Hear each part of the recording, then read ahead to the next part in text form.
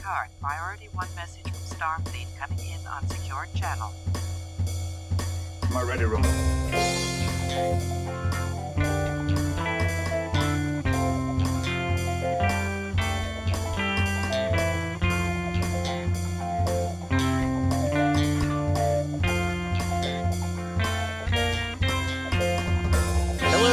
Welcome to the Readier Room, not to be confused with Captain's Log. This is the only TNG rewatch podcast with actual insights from those who were there to see the magic happen. My name is Mitchell Sigrist, former Chief Consultant of Services at Paramount Studios, and with me as always is my life partner Brandon Hobbs, former Head of Resources Management. Brandon, how you doing today, this week?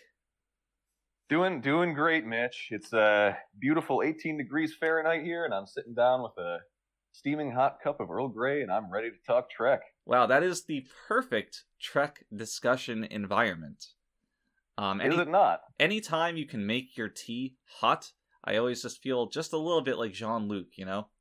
You stand in front of the stove with your kettle on, and to nobody in particular, you're like, computer, Earl Grey tea, hot. And I always make myself chuckle. Yeah, it's a good time. So today, for our third consecutive week of episodes, a new record, we are going to talk about episode 3 of The Next Generation, which is Code of Honor. And dare I say that this is the most topical episode that we have encountered thus far, especially in this current year, this current climate of happenings around the world. There's talks in this episode of vaccines, talks of racial relations, and it's a meaty apple to bite into. There's a lot to tackle here. Definitely. So much so that I don't really know where to start. Because the quality of the episode is, it is what it is. It's not so good. But what the episode means, what it stands for, what happened during the production is, I think, the more interesting of the two halves here. And just to really magnify that, there's the whole concept of the episode was initially the subject of a very, very heavy debate, which I'm sure you know, but I want to tell everybody to kind of set the stage for where we are as a production crew coming into this. Sure.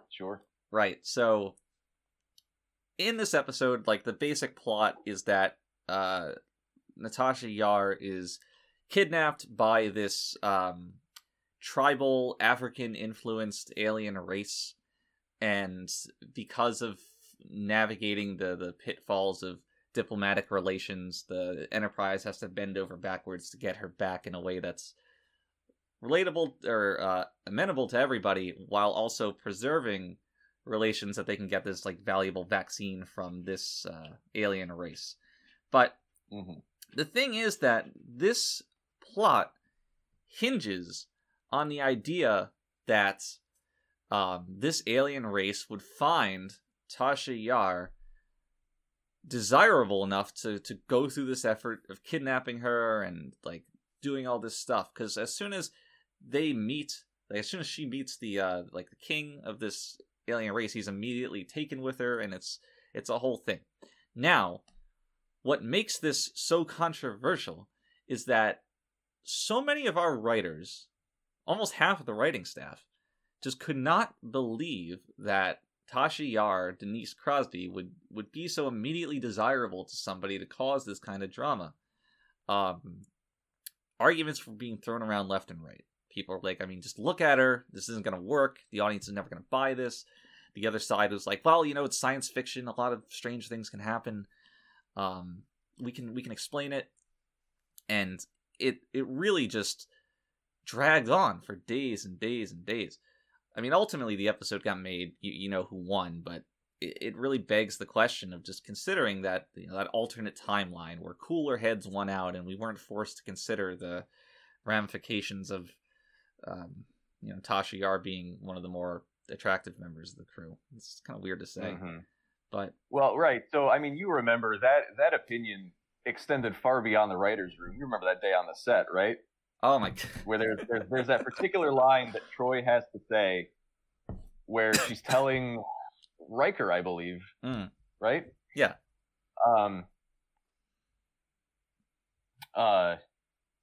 Troy needs to. Did I say Tasha? I meant Troy. You said right? Troy. You said Troy. I said Troy? Yeah. Okay. So there's that particular line that Troy needs to say where she's telling Riker that they took Yar because of how attractive Yar is. Right. And I remember that line took Marina dozens and dozens of takes to deliver without breaking down in laughter. That was one of my favorite days on set throughout the entire series. Yeah. I mean, because it really didn't take long before everyone was laughing with her. Right. And the entire day was just hilarious. It was. It was one of those situations where, like, everybody was so primed to laugh that, like, one random, cameraman would giggle, and then suddenly everybody was chain reaction. Yeah, and we could not make it through. But I'll tell you who wasn't laughing. Yeah. Denise. Well, it was unfortunate. She kind of wandered onto set in the latter half of it and just stood there in the shadows watching. And by the time anybody noticed, it was too late. But it was great because there were elements of mirth among the crew, right? We really needed that at the time, considering a lot of the other things that were happening. But it was a fun day. It was a fun day. I mean, you just got to roll with the punches. Denise eventually quit, so it was fine. All's well that ends well, right? Yeah, exactly.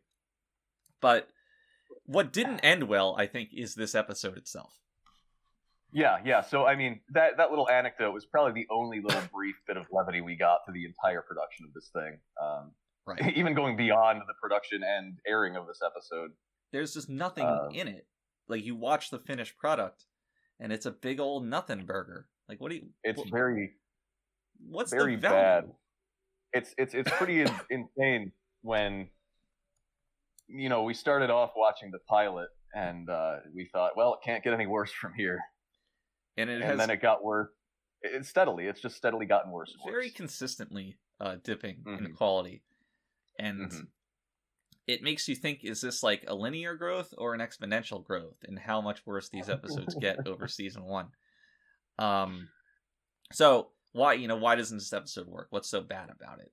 I think the biggest issue that we found was that it has so much going on in the episode that, like, it doesn't gel very well. So just to go in, like, order, you have this diplomatic meeting during which, like, Tasha Yar attacks one of the diplomats for no real reason, and nobody seems to care. Then there's a kidnapping. There's the concept of the vaccine.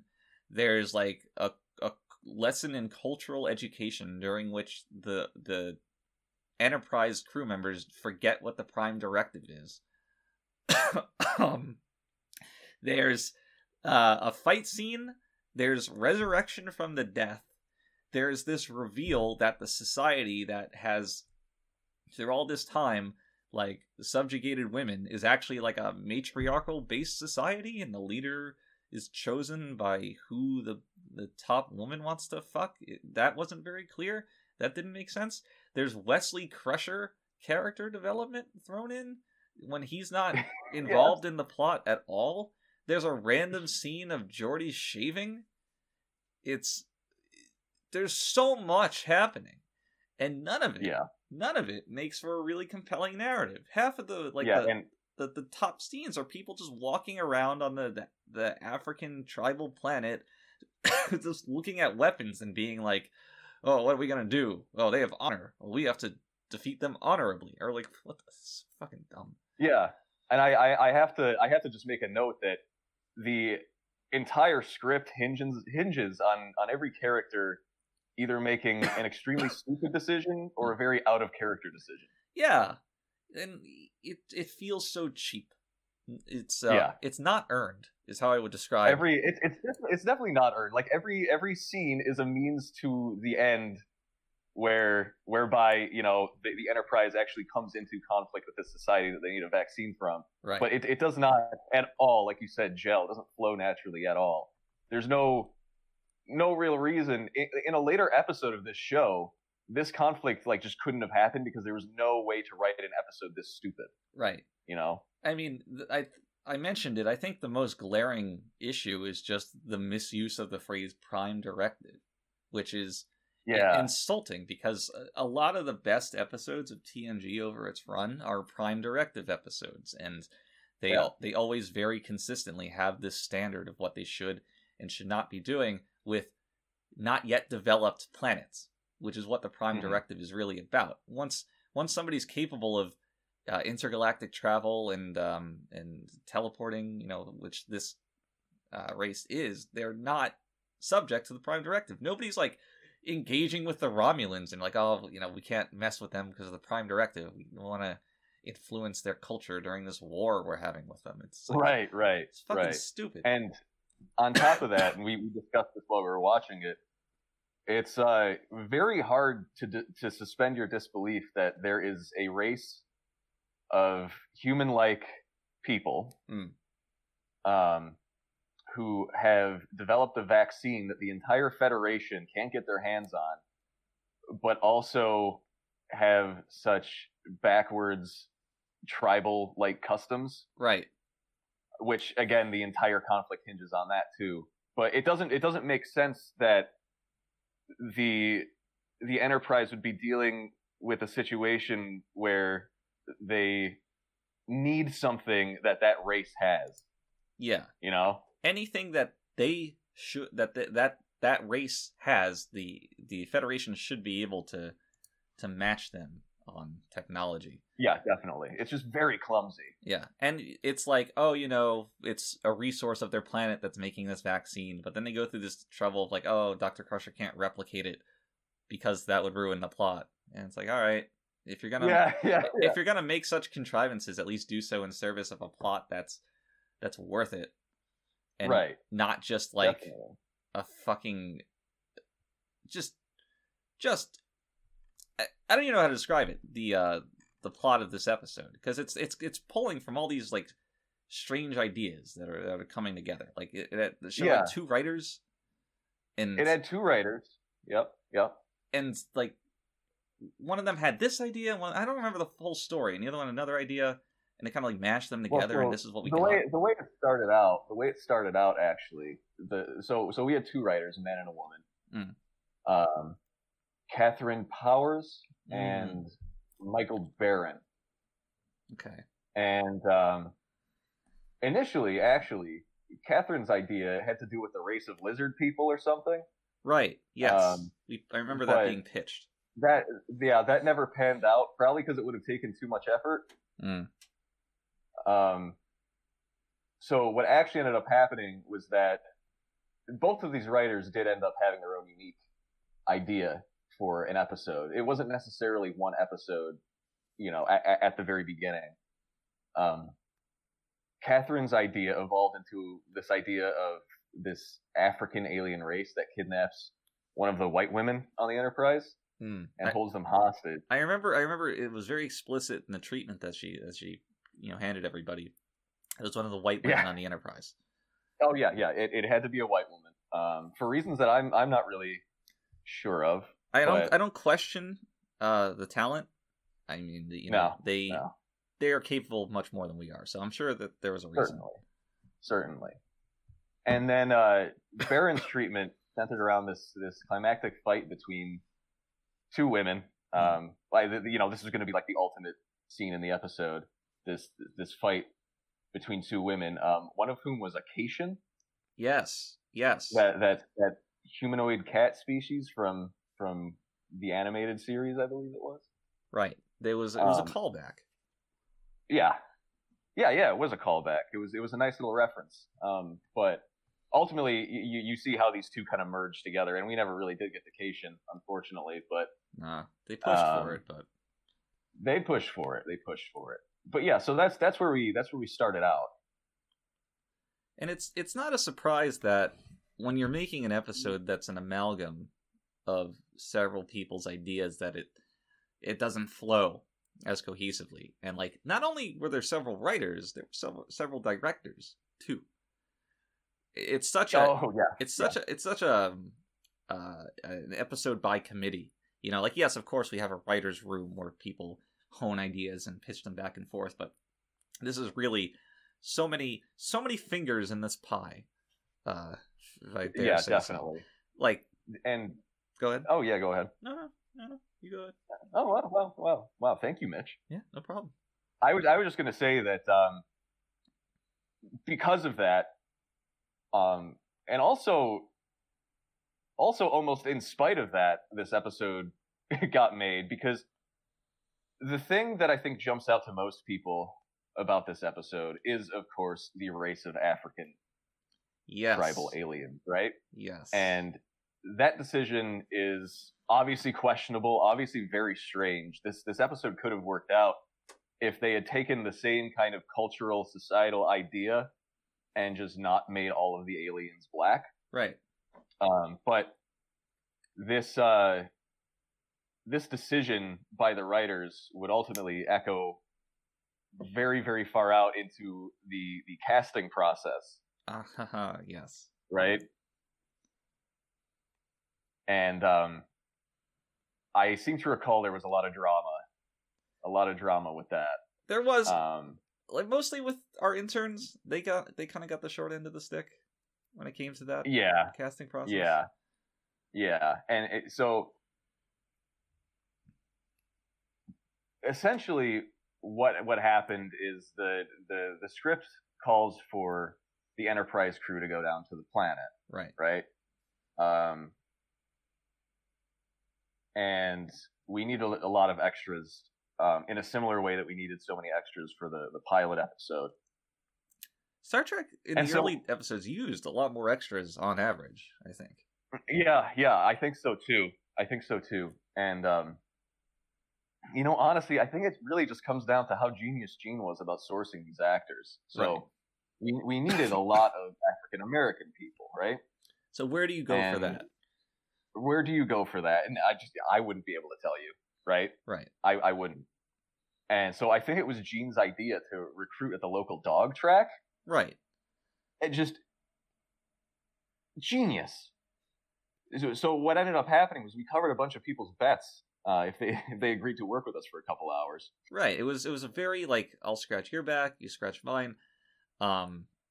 And it was an economical decision. It was very, very cheap. They weren't covered by the union. Didn't have to be. So it just worked out incredibly well. But yeah, I mentioned it before, man. Those poor interns, they did not know what they were getting into when like, Gene put them all in a minivan, drove them down to the track, and was like, all right, you guys get out, just approach we need older, like 30 plus African Americans, ask them if they want to be on TV, make sure they're black enough. It's the whole thing. Yeah. That's just it. The black enough thing. Do you remember this? With how they read their lines? Oh. Well, yeah, that's a good story. That's a good one. Yeah. Do you want to tell it? Yeah. I can get into it. I'll leave the racial drama to you. I know that's your expertise. Yeah, that's really what I want to talk about. So this was on the first day of shooting. Mm-hmm. And all the extras show up on set in their African costumes, and we start shooting. And so, of course, Gene was on set. And the only thing about this particular situation was that Gene pretty much always skipped the table reads. Right. Always. He said they were boring, and, far be it for me to question his genius, right? Right. But so this is his first time. This is his first time seeing this. And we're doing the first takes, and the actors are doing great. And in the middle of the shot, Gene yells cut and just calls the director over to the corner.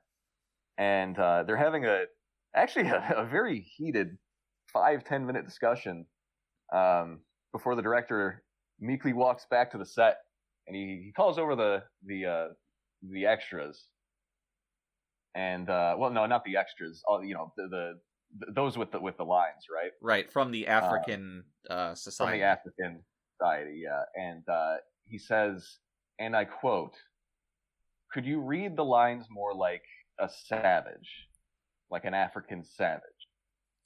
And all the while, Gene's standing in the back, scowling at them and nodding his head. And this really, really set the tone for the remainder of the production. And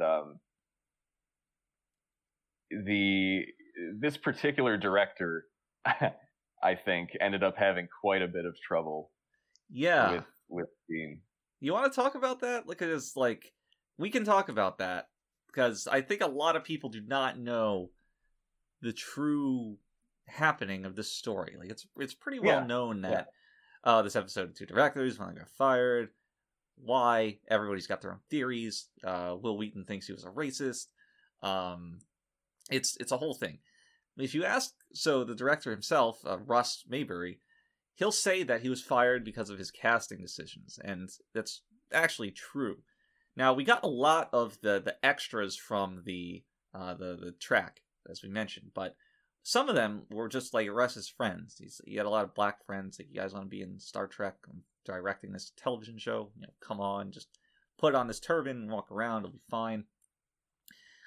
The thing is, at one point in the episode, we see that Yar is being escorted by one of these African guards, but his eye is all fucked up. It looks very strange. It's swollen. It's closed.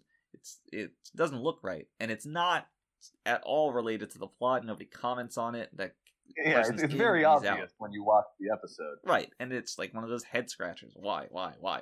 Well, that was one of Russ's friends, and he showed up that day with just a very clear and obvious case of pink eye. It was bizarre. So he goes in the makeup, and the makeup guys are pretty confident that they can just cover it up. It'll be fine. We got to get this production rolling. We don't have time to go find somebody else. Just get him out there, go do the shot, and pick up your $50 and go home.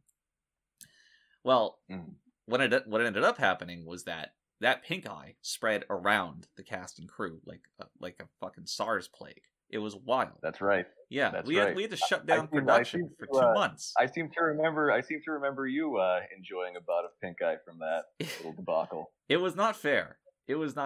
I never even met the guy, and yet I get pink eye 2 days later, 2 days after this rando is gone from the set. It really halted. Like I said, it halted production when every level of the production crew is stricken with incurable disease. What are you going to do? So take a 2-month break. Everybody's kind of stewing about it. We come back. Suddenly there's a new director. No word about it. Never explained. In fact, he didn't even introduce himself. He just sat in a chair and said action. It's wild. But that is the true story. And now you know. It's another one of those mysteries solved. Yeah, absolutely. What's nice about this episode is the ongoing cultural ramifications, I think. A lot of people watch this and they're like, oh, I'm very, very happy to see more black people in Star Trek. And actually, and I don't want to give out too many details on this because this is not my wheelhouse. It's not my room to say. But I do have it on good authority that this episode was the direct inspiration for the adaptation of a certain Marvel superhero comic to the big screen. And I'm not going to say which one. I don't want to give up the ghost. I'll just say Ligon 2 Forever. And I'll leave it at that. That's very interesting. And I can definitely see the parallels there, Right. Advanced African society that through their own hubris and ignorance still participates in obscenely violent tribal norms that don't make any sense. It was all intentional. It was a direct parallel to what was going on in Code of Honor.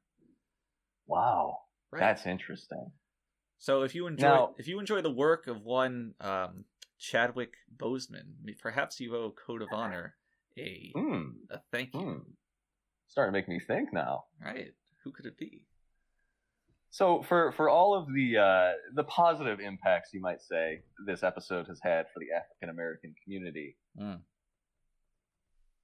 I seem to recall that at the time of airing, that was not so much the case, or in terms of the reception from the audience. Well, the climate at the time was already pretty hostile between us and the African Americans at large. True. So it was this whole thing, right, with the only black characters we had on the show.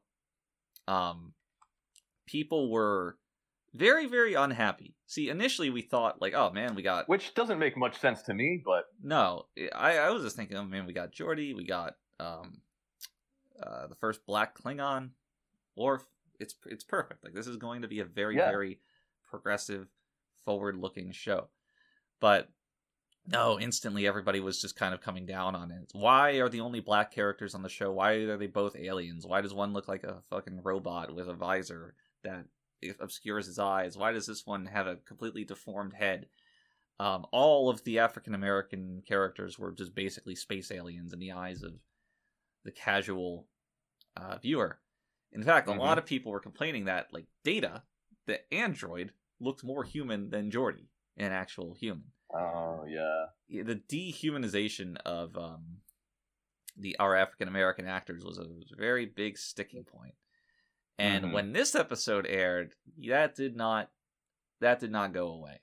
I mean, when the episode is centered around a race of entirely black, braggadocious tribal warriors who fail to grasp societal norms of the Federation while stealing a non-insignificant percentage of their white women, it was not received very well. The mailroom at Paramount around that time was not a very fun place to be. No, it was not. It was not. But I can see where these people are coming from. It's a very strange decision to make, for sure. But I want to pivot from all the talk about race, which is very topical, mind you. Right. Very important discussion to have. Got to start the conversation somewhere. Yeah, and we started it here, and hopefully we can guide our audience down the path of correctly thinking about these kinds of things. I believe Captain's Log is going to also do their piece on this next week. Yeah. So I did hear. Be sure to tune into our friends there in the Captain's Log for more race relations Star Trek talk. Yeah, but for now, I'd like to pivot to probably the only other important part of this episode, which is when they go down to the planet. Yes. And there's two things I want to talk about there, both mostly relating to set design. Yeah. Where they touch down on the planet and they're talking with the leader or whatever, and he tells them to come to some feast. And the shot opens on what you said looks like a literal theater stage. Right. There's just like a blank screen in the back that's just moodily lit. It's supposed to be an orange sky, I imagine, because all of the tribes people are sitting around, surrounded by foliage and stuff like that. But I honestly could not tell when that shot opened that we were supposed to be outside. Yeah, it just looked so horrible. It looks like a daytime talk show the way that set was arranged. It was really bad. I have no idea what they were thinking. What they were like, it just looks so terrible. And I don't know whose fault that is. I don't know who was designing the set for that, but hope they got fired. Yeah, I'm sure they did. So, and it gets worse too because they go to like this playground jungle gym to have the final fight. And the entire set's just shaking around. Right, it's like one of the actresses grabs onto it, and it just shakes because it's got no stability. It's so cheaply made. And and they're climbing around a jungle gym with those stupid spiked things on their hands. Oh my god, those stupid things!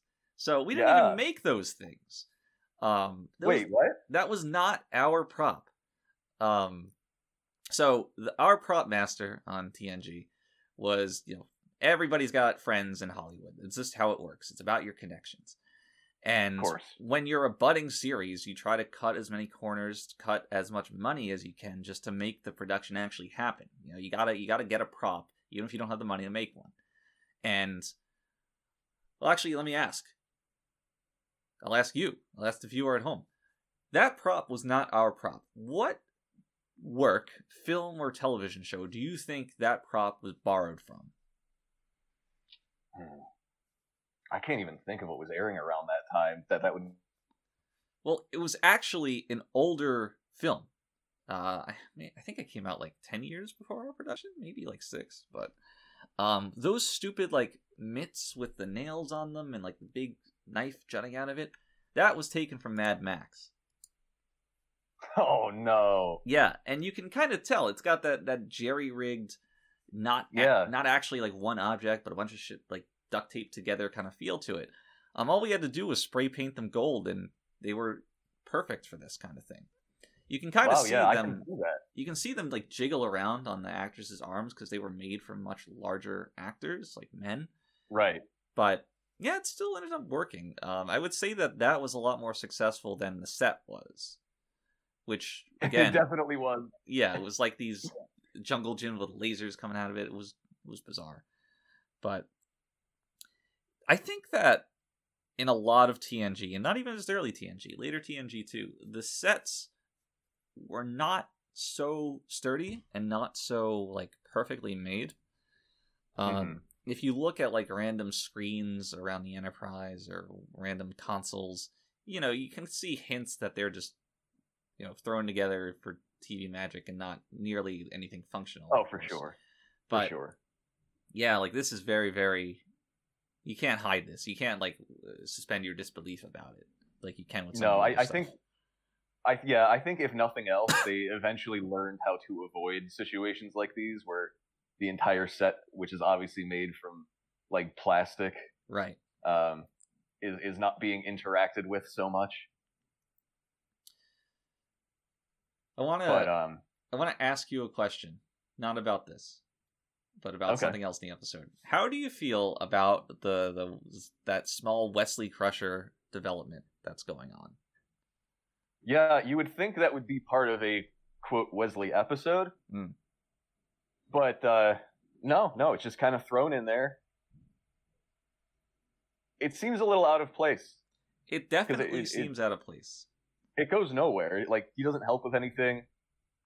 That's the surprisingly. He doesn't save the day. Yeah, you think he's quite good at that these days. But I would think that because I like it in concept, but I wish it did figure into the main plot of the episode because it's a very easy thing to do. Like they've already essentially done Wesley saving the day before, so why make this the B story? When in an episode so crowded with otherwise incongruent things. So I like it, but I don't think it was handled very well. Concept is good, though. Yeah, the concept is good. And, I mean, though ultimately that's where his character was going to be going anyway. Right. So it really is all about where they place it into any given episode, and this episode was not the right one. I did appreciate his acting a little bit more though, maybe because there was less of it. But yeah, I think he performed better in this episode than the Naked Now, which was nice. Definitely true, and I think there's a little bit of unintentional comedy, which I enjoyed, with how they kind of once he starts like sitting at consoles and doing things. They're just like very cavalier about like, all right, Wesley, you do it. You drive the ship. You be the captain. Yeah. Riker does that like Riker smile at him. He's like, all right, Wesley, you're in control. I'm gonna go to fucking point forward. Yeah, you steer the ship during this moment of crisis. Right. It's do you remember when they just like fired into space for no reason? They shot their phasers. Oh my god! Yeah, see, that's another part of when I mentioned that the script hinges on out of character decisions. It's like Picard would never. I mean, despite the fact that they're a warning shot, I don't think Picard would ever fire a warning shot like that in later episodes as a first choice. Right. They're in the middle of like diplomatic tense relations and negotiations as like they're committing this terrorist act, and Picard is like, just fucking shoot the phasers. Shoot them in the space. Yeah, and he's just going to agitate them more. That makes no sense. Oh, another Picard thing was his weird French pride this episode. Yeah. You remember that? That was weird. I get his name is Jean-Luc, and he has like an affinity for old things like archaeology and whatnot. Although I don't know if that was established at this point, but yeah, Data's like, oh, French is an archaic language that nobody speaks anymore, and Picard's basically like, excuse you, French is a cultured sign of culture back on Earth, and Data's like, right, and then he starts pouting, and Riker kind of has to like cool him off. Right, and he's like, Data, I think you should drop it. And then he does that stupid Riker grin again. Yeah, I think that Picard's French pride was actually supposed to be like a character quirk, and they thankfully realized that it was stupid, and they dropped it. But yeah, we're seeing a lot of strange mannerisms from all the characters we know and love in these early episodes. Like, Data is still very, very, I don't know what's the word, annoying. Yeah, he's very just fish out of water. Yeah, way too fish out of water to be funny in any way. Right. And I don't know how long that's going to last, but it is extremely grating. Yeah. I guess it's kind of that uncanny valley thing where it's like, all right, it looks like Picard, it sounds like Picard, but it's not Picard. It's not Picard. Yeah. You're right. It definitely makes it worse knowing these characters and then going back and watching them act almost like themselves, but not quite. And this time it's without the veneer of the intoxication from the naked now to hide it. Right, now they don't have an excuse. Yeah, now it's just bad writing. I also want to talk a little bit more, maybe just briefly, about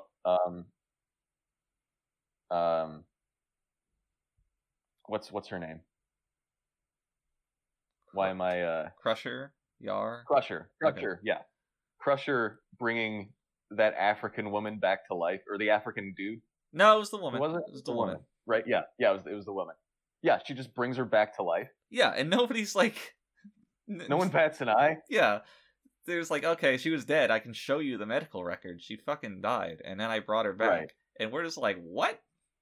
Yeah. I don't think they use whatever technology was used here. I don't think they use it ever again to bring someone back to life. Which is a shame, because you would think that would be very useful. Oh, certainly. It's where the science fiction reaches the realm of just magic, which is never where you want to be. Yeah, definitely. Do you remember when Crusher comes onto the bridge and just like starts reading an email on Riker's console, and they're like, "Oh, yeah, the sickness in this planet is getting worse," and it's like, why is that information on the captain's console? It's essentially just like a telegram email. Why is Crusher reading it there? They have news feeds. They have news feeds on their little computers on the bridge. It's very strange. And yeah, the decision to make Crusher come over to the captain's chair and read it by bending over Riker and looking at a tiny screen was very strange. Right. And it obviously it's just like, oh, it's so tense. There's a lot of tension here. We really got to solve this problem now because the vaccine or the sickness is getting worse. Like, fuck off. Yeah. It's so transparent. It's such bad writing. Mm-hmm. All right, I have a challenge. Find a scene where one character goes into the room on the Enterprise of another character in season 1 that is well written. Because last time we had Geordi walking into Wesley Crusher's room and just talking about his inventions and then leaving, all without any motivation, and it was just ridiculous. In this episode, we have Data walking into Geordi's room while he's shaving, again, for no real reason, and it's just completely ridiculous. So the challenge... It's a complete non sequitur. It is. Find a scene in season 1 of one character walking into another's room, another's quarters, and tell me it's well written. We'll see if that ever happens. God, I guess it remains to be seen. It does. But we'll definitely we'll keep track of this one. It's a fun challenge because it's at the end of the season we can rank the best character entering another character's room scenes. Oh, I'm excited for that. Yeah, that's going to be nice. Because there's nothing to hide behind in scenes like that. It's just character interactions. So it's just dialogue, really. Yeah. And I think, as we all know, dialogue at this point is not anybody's particular skill. Mm-hmm. So the last point that I have here that I wanted to talk about was going back to what you said before about how difficult it is to accept of this like tribal nation outclassing the Federation. Yeah. And we talked about this while we were watching it, but I think it's a good discussion to have. Compare the implausibility of that to the implausibility of the Klingons doing the similar thing, because Klingons are another backwards warrior tribal society, right? Mm-hmm. But they have matched the Federation enough to have a war with them that wasn't just immediately over. Yeah. And I don't know, like they actually have like a developed society that makes some kind of sense. I mean, you don't have to put in effort to suspend your disbelief about why they act the way they do, or the fact that they can be successful under their social hierarchical systems. There's that episode, or rather, it's more like an arc, I think in season 4, where there's a power struggle within Klingon society, and it sheds a lot of light on that, and it's a lot of like strict rituals and power-based decision making, tribalism stuff, right? And I don't know if I bought it then. It's you take a threat like the Romulans, and it's like, yeah, they're kind of a ruthless race, but they also have like a very sophisticated, organized society. To the point where I get it. I get why they have like these cloaking devices and phasers and such. Not phasers, disruptors that are just like really, really high tech. Like, I get it. But with the Klingons, I don't know if I accept it as readily as you do. I accept that they would be like good fighters, but I would also expect them to be like in a tin can that the Federation just fucking explodes. Because while, Klingons were studying the blade, everybody else in the galaxy was studying astrophysics. Yeah, I guess so. But I think a lot of that is portrayed in just the build of their ships. They look very, I don't know, primitive, I think. They do. When you see the interiors of the bridges and stuff. They do, but then why aren't they primitive? They look primitive, but they're yeah, just I know. not. They pretty much go toe-to-toe. They go toe-to-toe with the Federation, so I don't know. Yeah. I guess it's something I've just always taken for granted because it's the Klingons. They're such a part of the greater cultural zeitgeist, right? That I've known them to exist for my entire life, Yeah.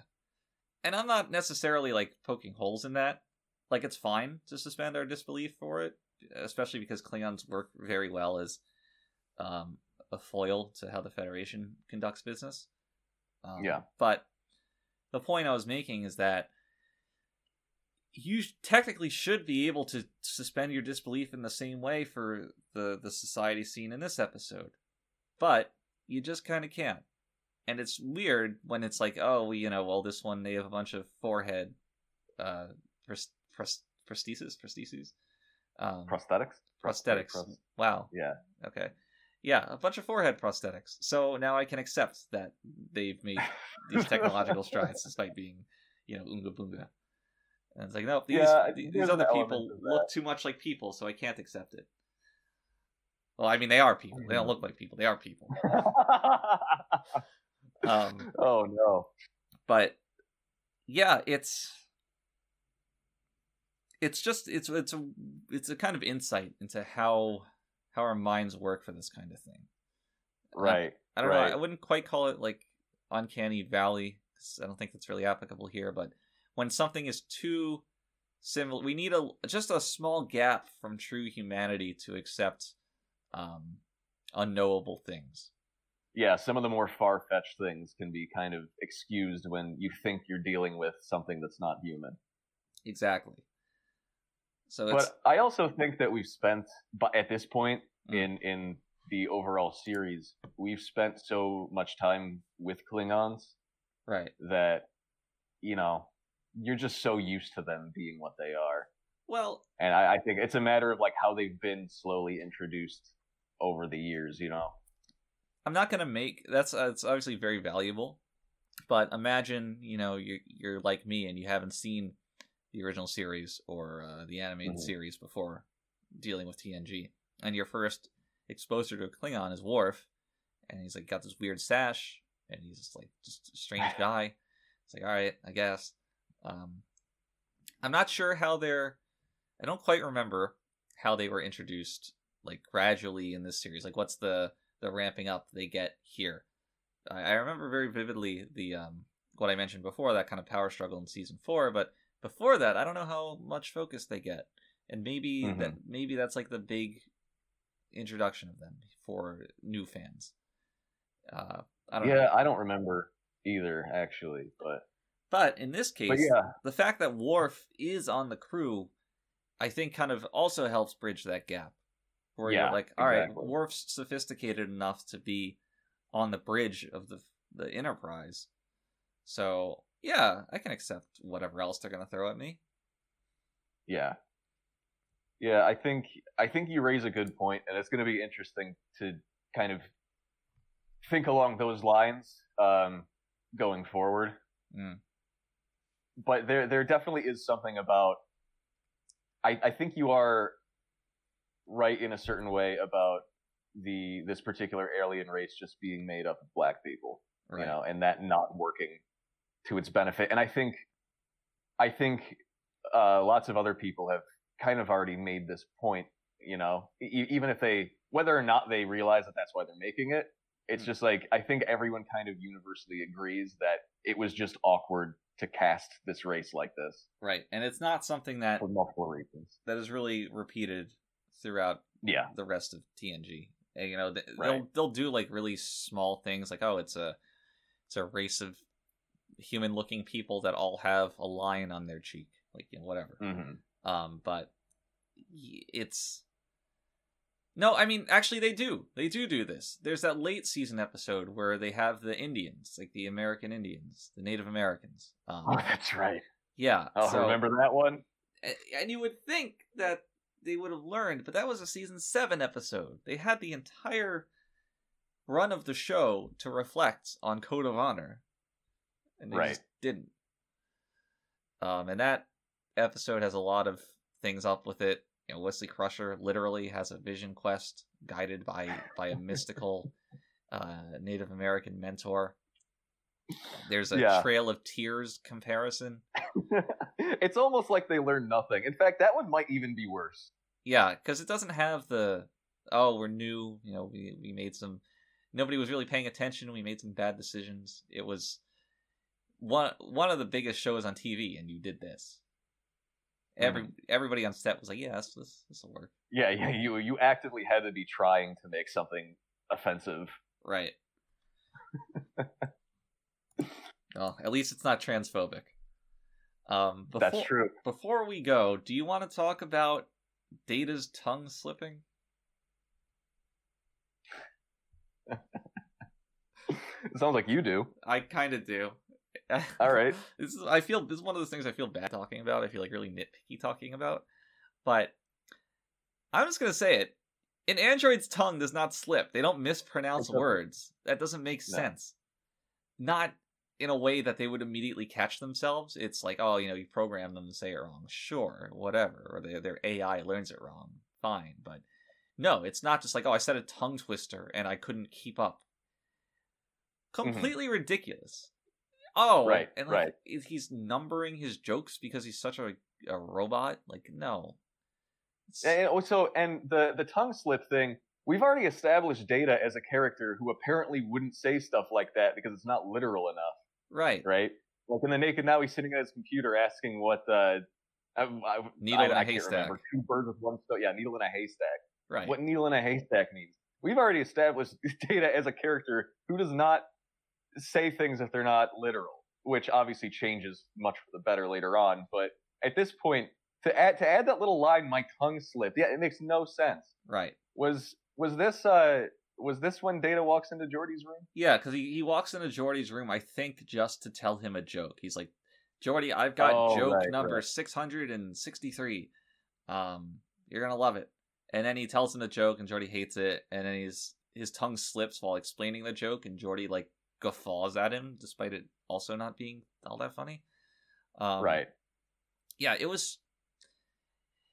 Oh my god, I'm so angry with the way that they treat Data in these early seasons. Data's it's very he's probably my favorite character, and this is just essentially not Data. Like, Data is very rigid rules to what makes Data. I talked about this last week, but it's so dumb. I think we're going to be talking about it every week. I'll talk about it every time it comes up, god damn it. No, because it's so jarring, and Data is probably a lot of people's favorite character. He brings a lot of life to the show. Right. And when he's not doing that, solely because of an issue with the writing, it's frustrating. Right. Imagine writing in like the emotion chip subplot into season 1 Data. Like, season 1 Data is making human mistakes. He's getting drunk. He's having sex. And then he'd be like, oh, I wonder what it's like to have emotions. Like, that wouldn't work at all. Right. Yeah. It's now that you mention it, it's very straight. Like, Data does a lot of human things, but he doesn't act like a human. Right. He doesn't like emote, or not emote, but like he doesn't. He is so obviously non-human in his dialogue that the juxtaposition of that versus when he's like, screwing around with Tasha. Yeah. It's very strange. Whereas later seasons, he gets kind of jealous over Tasha in this episode. They like go to meet her on the planet, and she was abducted by this guy, and I think someone asks Tasha like if she slept with him or if she's gonna marry him or accept his proposal or something, and Data's immediately on it. It's like, oh, what'd you say? Like, what are you gonna do? Like, yeah.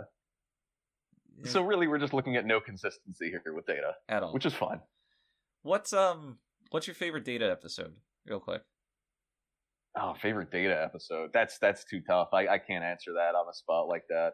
I think mine, I forget the name of it. It's the one where he's abducted by like this collector of rare things. That was a good one, yeah. At the end, he actually like tries to kill him before he's beamed out, and it's like, oh, Data's gonna fucking kill a guy. Jesus. Yeah. And also, that was a good one. Everybody thinks he's dead at the beginning of the episode, and Picard's just like, all right, let's go. Yeah. Her fucking robot's dead. Who cares? We'll build another one. Good times in data history. All right, I think that's gonna just about do it. Do you have anything else you wanted to touch on before we close episode 3 of the Readier Room? Well, we might as well close it with a little anecdote. I like it. So, going back to the scene in Geordi's room, right? Where it all comes back to the scene in Geordi's room. It all comes back to, I mean, much like a lot of last episode came back to the scene where Geordi walked into Will Wheaton's room. This is why we're going to pay so much attention to the character walks into other characters' quarters scenes. There's so much to work with.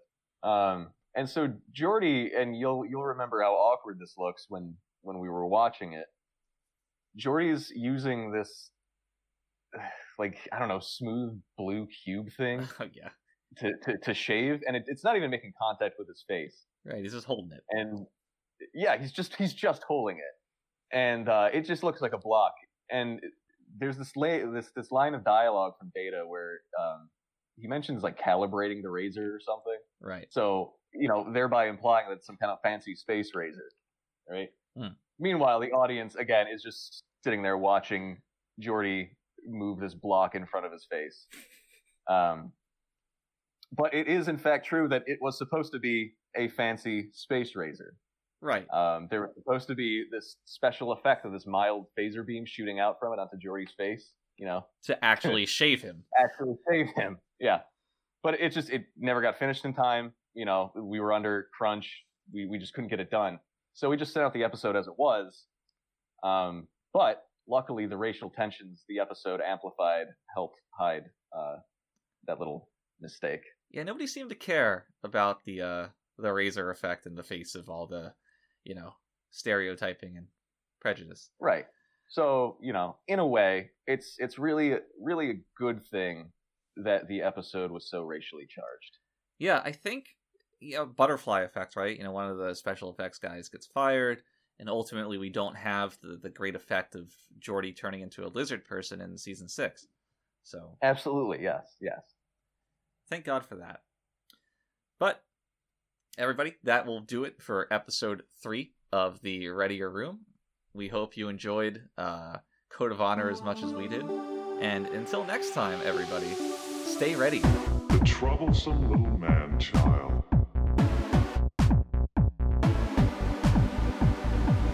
Consider that in the history of many worlds, there have always been disposable creatures.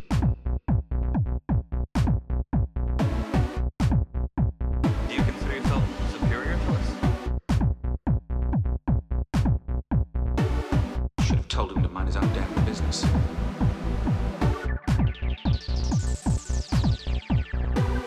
When I stroke the beard thusly, do I not appear more intellectual? Computer! Freeze program. It's not a promising beginning.